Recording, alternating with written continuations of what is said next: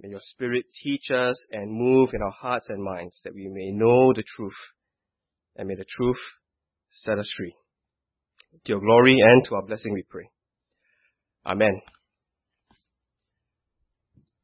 Pleasure, pleasure, pleasure. It is my pleasure to be speaking about this topic on pleasure. Hedonism is the pursuit of pleasure.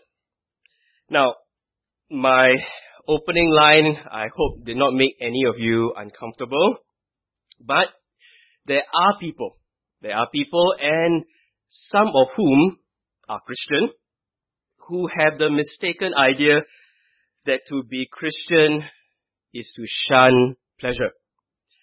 That Christians are people who are not supposed to enjoy life and who go around looking as if they are having constipation. But consider Psalm 68. It says, "But may the righteous be glad and rejoice before God. May they be happy and joyful." God desires for His people to be happy and joyful. Have a look at what Deuteronomy 14 says. It's not up there, so you need to open your Bibles to Deuteronomy 14. It's so good that I want you to open and see it for yourself. Okay? Now, Deuteronomy 14 is talking about tithing in verse 22 onwards. So in this series of, rehearsing the law again, Moses reminds them of what God had taught. And in verse 22 of chapter 14, he says, "Be sure to set aside 1/10 of all that your fields produce each year. Eat the tithe of your grain, new wine and oil, and the firstborn of your herds and flocks in the presence of the Lord your God at the place He will choose as a dwelling for His name, so that you may learn to revere the Lord your God always.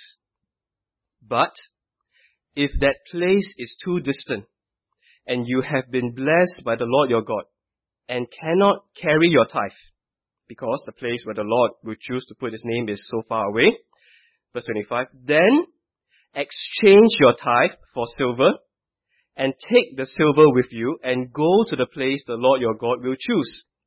Okay, so what are they supposed to do with their tithe? They're supposed to exchange it for silver, and then go to the place where God has designated. And then verse 26, use the silver. Okay, this is what they're supposed to do with their tithe, right? Use the silver to buy whatever you like. There, is that in the Bible? Use the silver to buy whatever you like.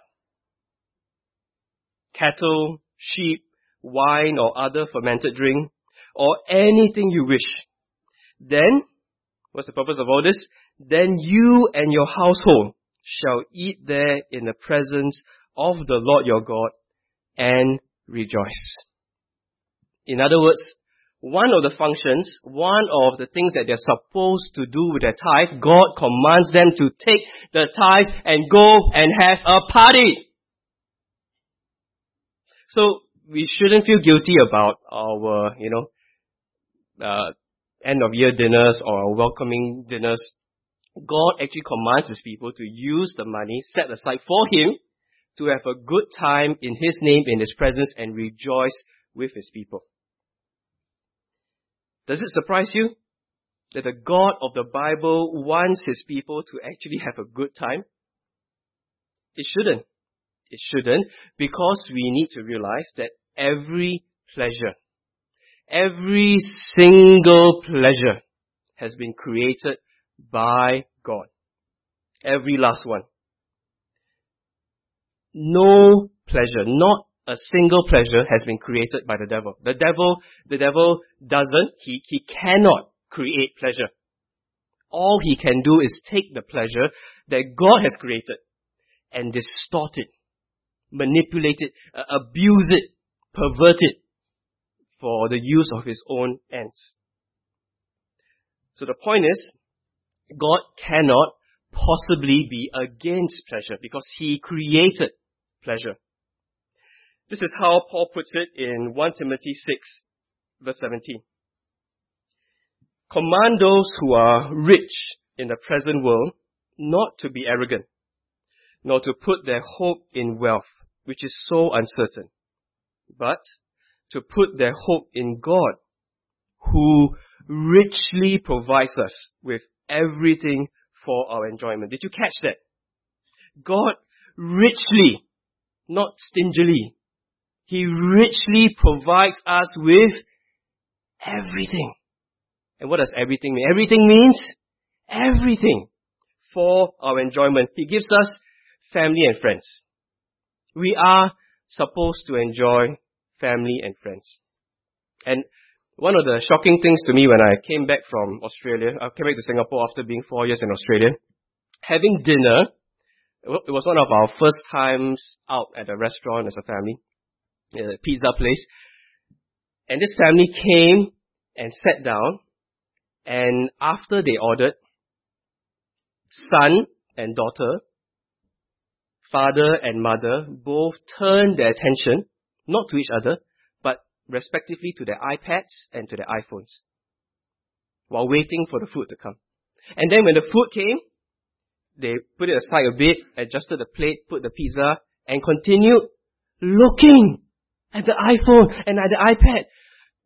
Might as well order in. Why pay service charge if you're going to do this? He gives us family and friends. So put away the phone. Don't be talking to your friend like this. No, don't do that. God gives us family and friends to enjoy. We enjoy each other's company. He gives us food and drink to enjoy. Do you realize that God didn't have to make food, He didn't have to make eating pleasurable? Everything could taste like oatmeal. You know, just have different nutritional value, but God made it pleasurable. God also gave us sunrise and sunsets to enjoy. But the thing about sunrises, enjoying the pleasure of a sunrise is that for those of us who enjoy the pleasure of sleep more, then it's very difficult to enjoy the pleasure of a sunrise. Sleep is also something that God gives us to enjoy in moderation. So this is just a small selection of the everything that God has richly provided for our enjoyment. You see in your outline there that the first 2 points are godly pleasures, ungodly pleasures. Now what's the difference between the two? Because God has created every single pleasure. Satan created nothing. He can only distort, pervert, and abuse. Godly pleasures then are those that are used and enjoyed according to the way that God intended. Godly pleasures are those that are used in the amount that God has intended. Whereas ungodly pleasures are used and enjoyed contrary to all that God intended. Now, I'm sure that much is obvious. But 1 Timothy 6:17 actually points us to a more fundamental difference between the two. Because Paul says, put your hope in God, and then enjoy what He richly provides.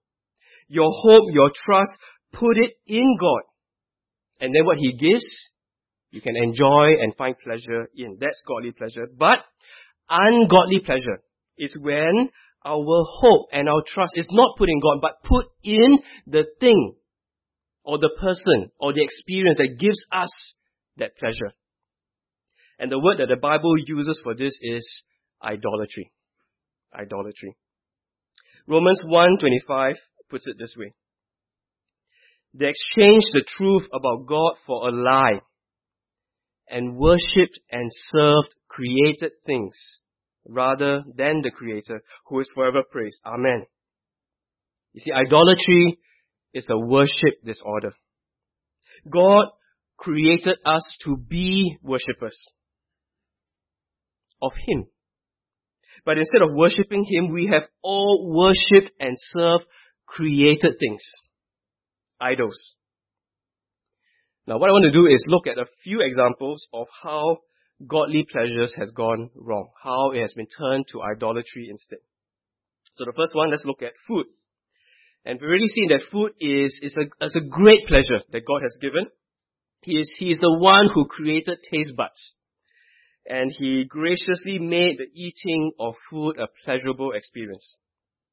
So in what way does it go from being a godly pleasure to an ungodly pleasure? When we go from enjoying with thanksgiving the food that God has richly provided, go from that to looking to food. Looking to food to do what only God can do. And that becomes idolatry, that becomes an ungodly pleasure. How do we do that?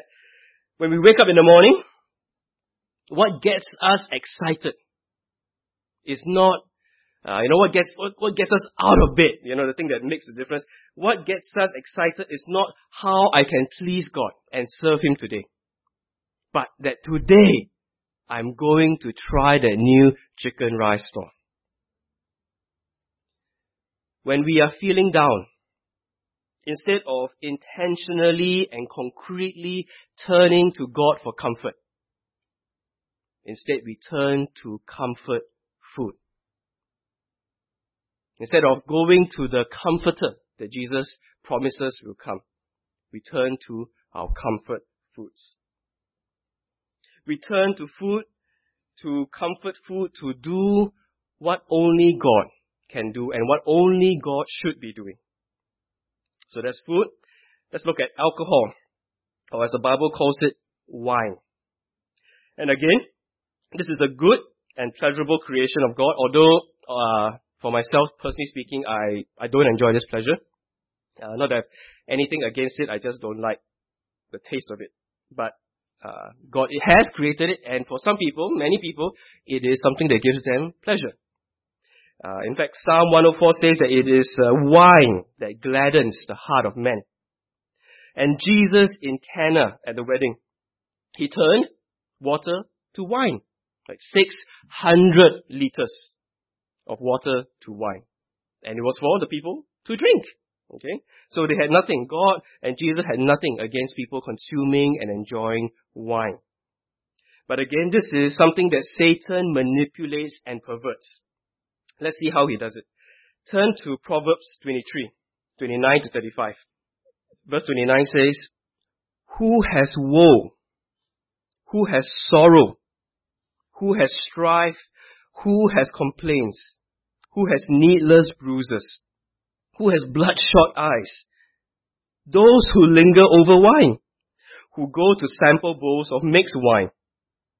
Do not gaze at wine when it is red, when it sparkles in a cup, when it goes down smoothly. In the end, it bites like a snake and poisons like a viper. Your eyes will see strange sights, and your mind imagine confusing things. You will be like one sleeping on the high seas, lying on top of the rigging.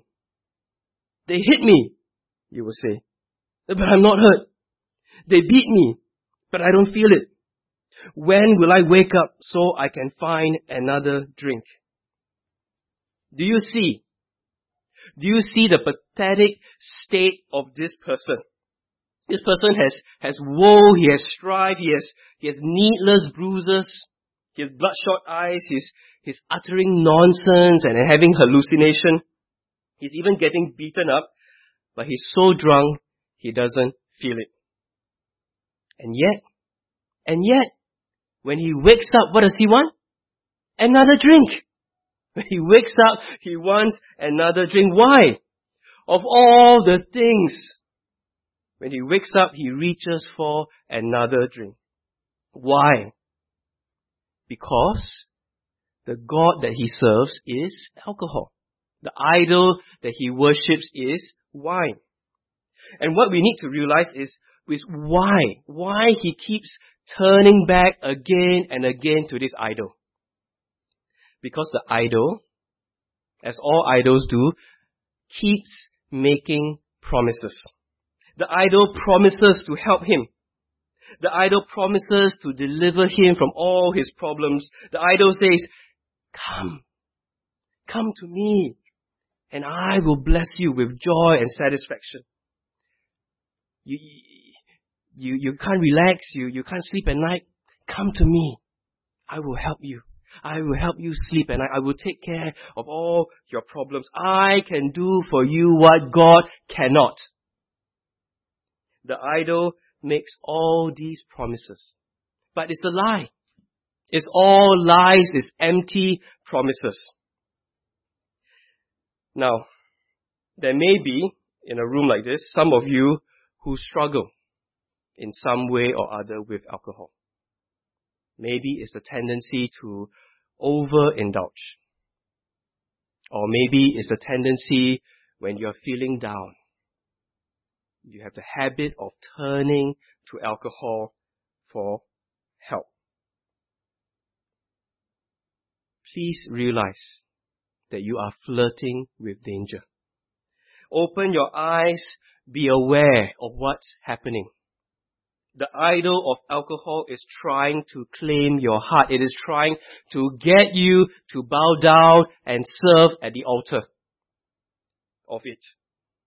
By telling you lies, making empty promises. So open your eyes to what's actually happening. Hear the wisdom of the Bible and run away. Run away from the danger. Don't flirt with it anymore. So there's food, there's wine, and there's sex. And can I say, from the bottom of my heart, that sex is good. Sex is great. It is a wonderful gift of God to be enjoyed between a man and a woman in the context of a lifelong commitment to each other. Marriage. And that is the way, that is the only place that God has intended this pleasure of sex to be enjoyed.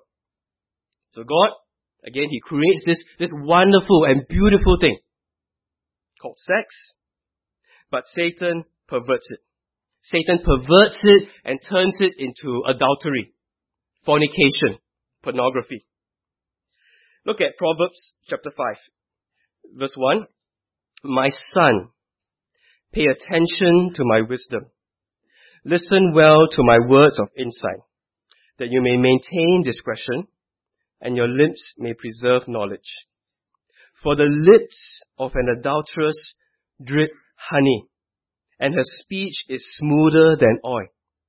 Do you see that? What's that? What's dripping from the lips of the adulteress? It's honey. What's honey? Honey tastes good. It's sweet. It's the lie. The adulteress, from the mouth of the adulteress, from the smooth words of the adulteress comes lie. Trying to entice and lure people in with the lie. The lie that is going to be great. It's going to be wonderful. You will have a great time. You will be completely satisfied. You need this. It's going to be wonderful.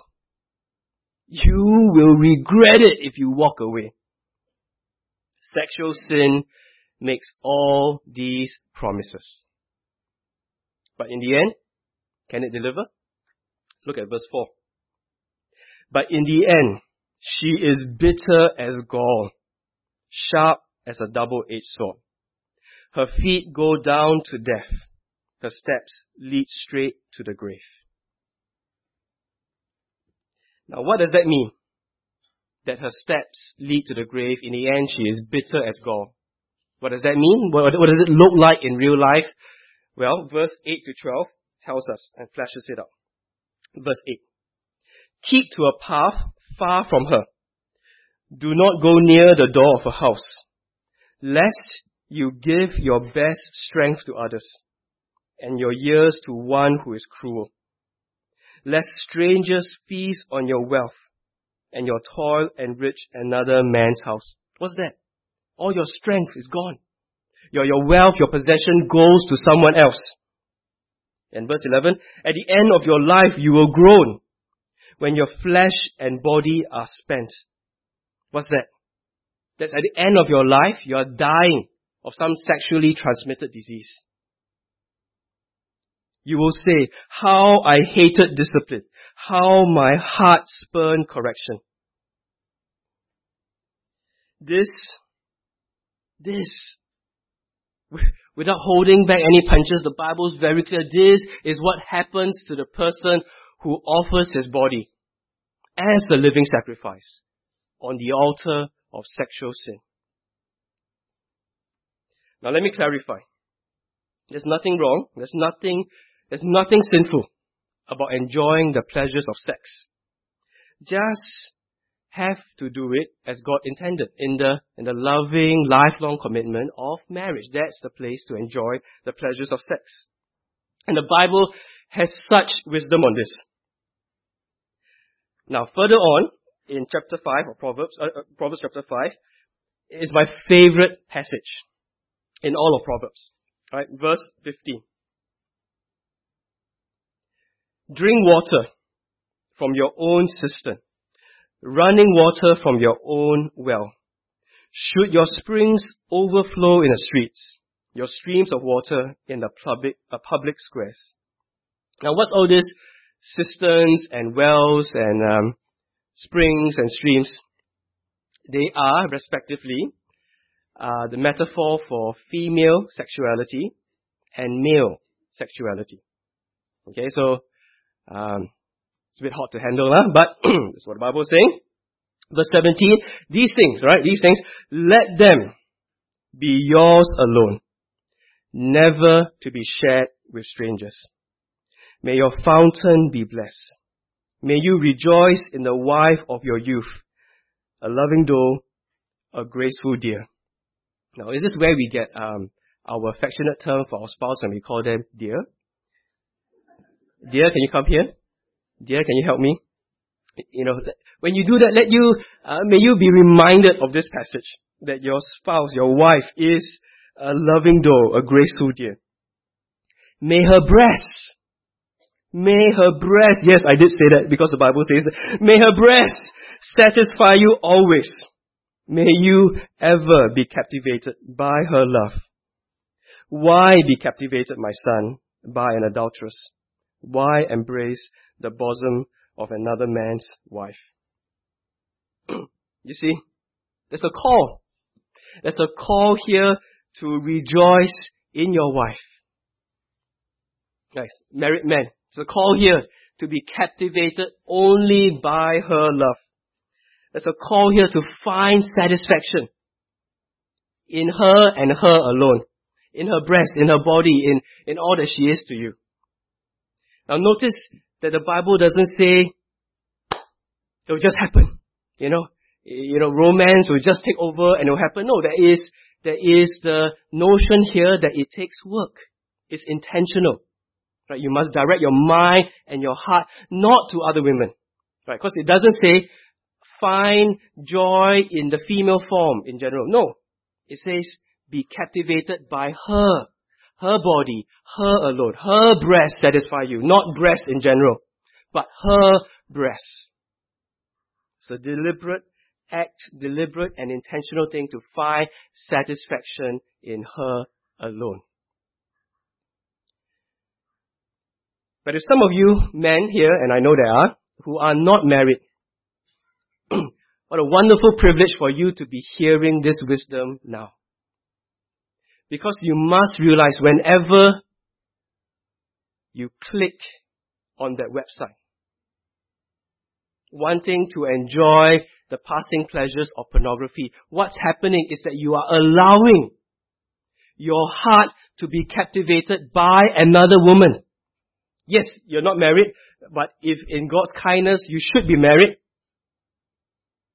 But at that moment when you're turning to pornography, you are allowing your heart to be captivated by an adulteress, by the bosom of someone whom God did not intend for you to enjoy. Why be captivated by another woman? God wants you to be captivated by the wife that He provides. Now there's application to women as well. So the implication, the flip side of the wisdom here is that, sisters, you are to intoxicate one man, and one man alone. Not to dress and act and speak and touch, trying to captivate many men. No. Your actions and your effort must be to captivate one man. Why be captivated by the adulteress? Why embrace the bosom of one that God did not intend? Why believe the lie? Why believe the empty promises? It will not be wonderful. It will end terribly. It will not ultimately satisfy. It leads only to death. Hear the wisdom of the Bible. So, it's godly pleasure.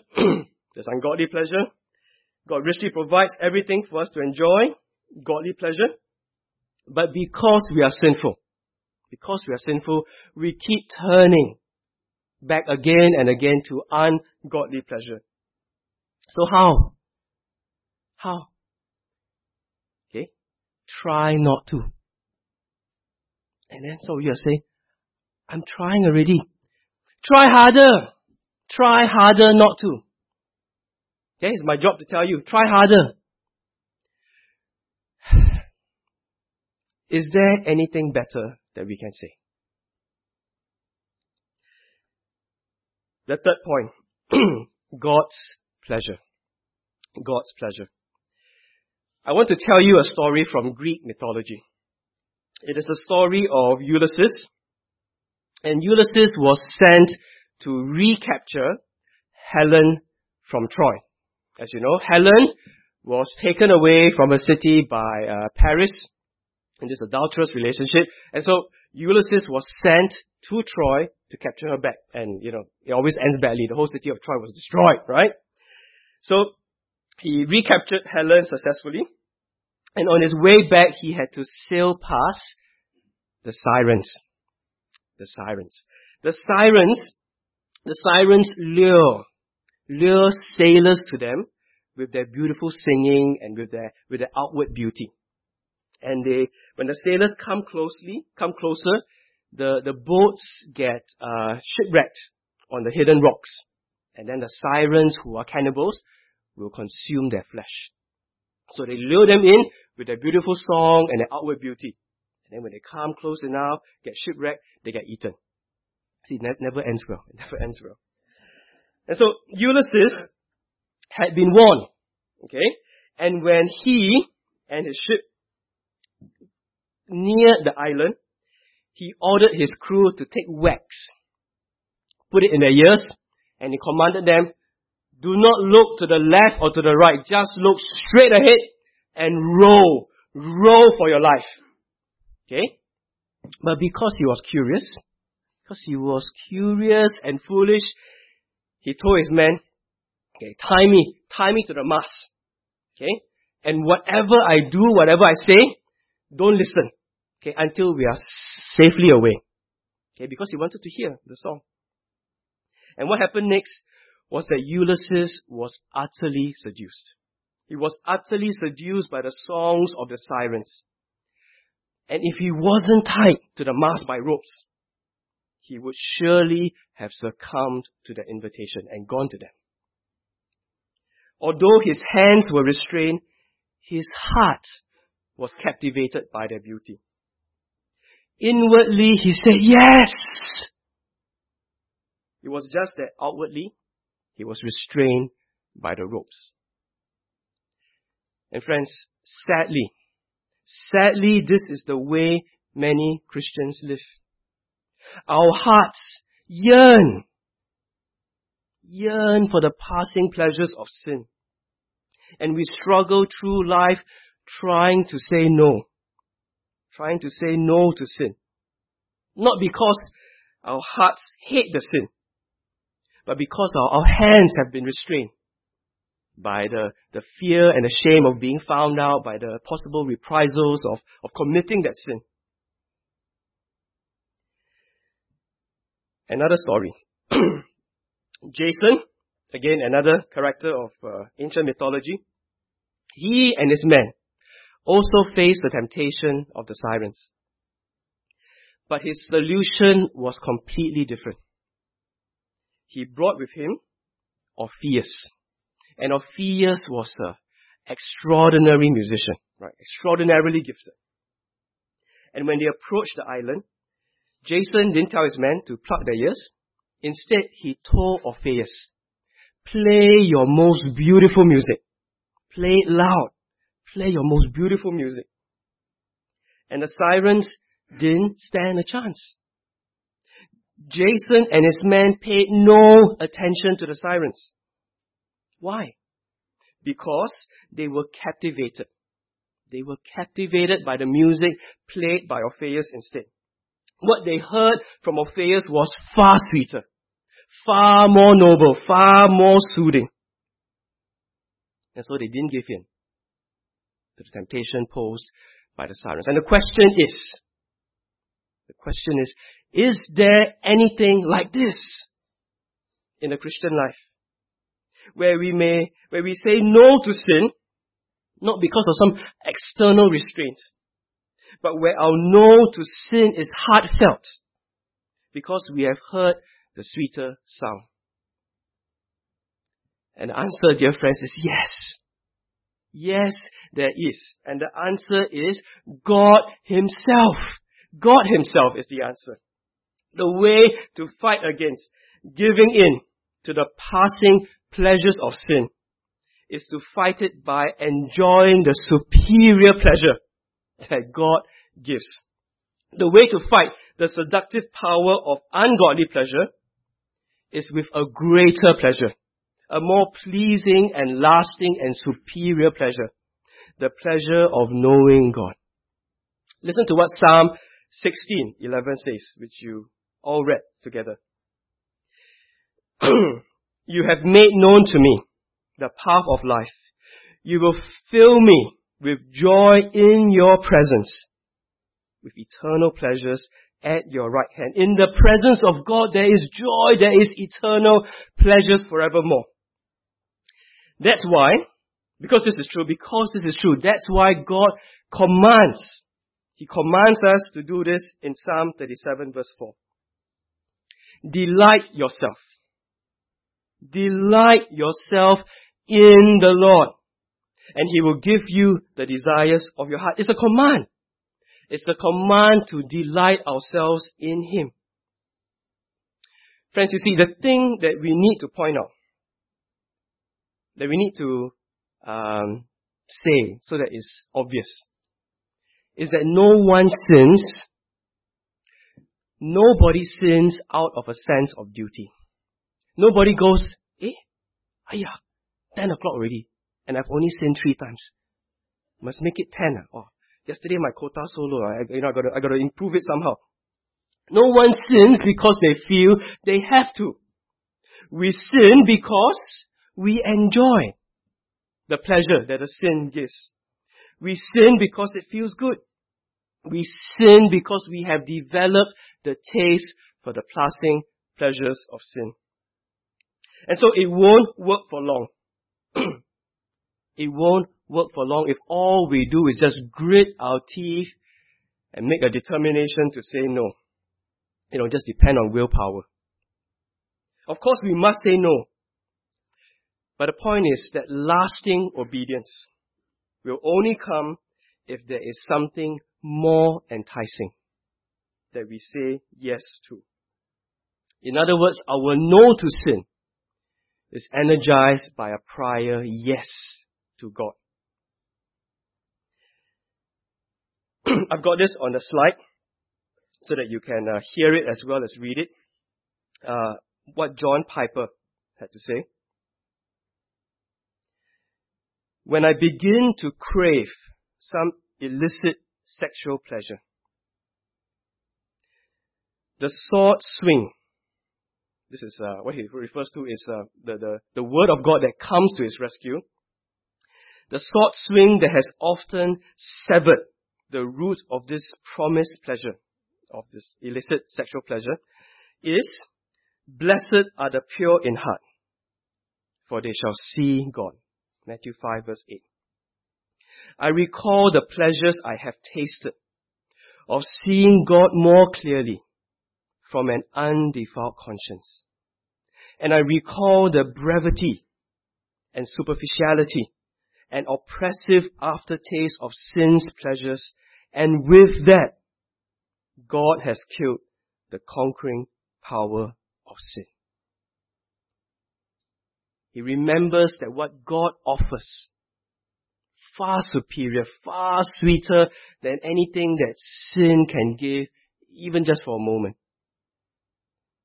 Because he remembers that surpassing pleasure that God offers, he can say no to that present temptation. And it is something that Paul also recognizes. And we read this in Colossians 3. I invite you to turn to Colossians 3 to look at this again with me. And we will end with this. You notice there in verse 5, Paul says, put to death, therefore, whatever belongs to your earthly nature, sexual immorality, impurity, lust, evil desires, and greed, which is idolatry. See, he tells them to put these things to death, do away, say no, right? Say no to these things. But before he tells them to do this, what has he told them? Look at verse 1. Since then, you have been raised with Christ. Set your hearts on things above, where Christ is seated at the right hand of God. Set your minds on things above, not on earthly things. For you died, and your life is now hidden with Christ in God. When Christ, who is your life, appears, then you also will appear with him in glory. He tells them, you have been raised with Christ. And what that means is, you have now been given life, you have now been given the ability to see and savor. You now have access to Christ, to see and enjoy these pleasures that only God and Christ can give. It's a bit like, now that I've married Maria, I have access to my mother-in-law's cooking. Because I am now her only and favorite son-in-law. And so I have access to her cooking. But it's like instead of going there, instead of enjoying the pleasures of her cooking, I eat McDonald's instead. Okay. In order for this illustration to work, you must have the same hatred of McDonald's, the same distaste of McDonald's as me.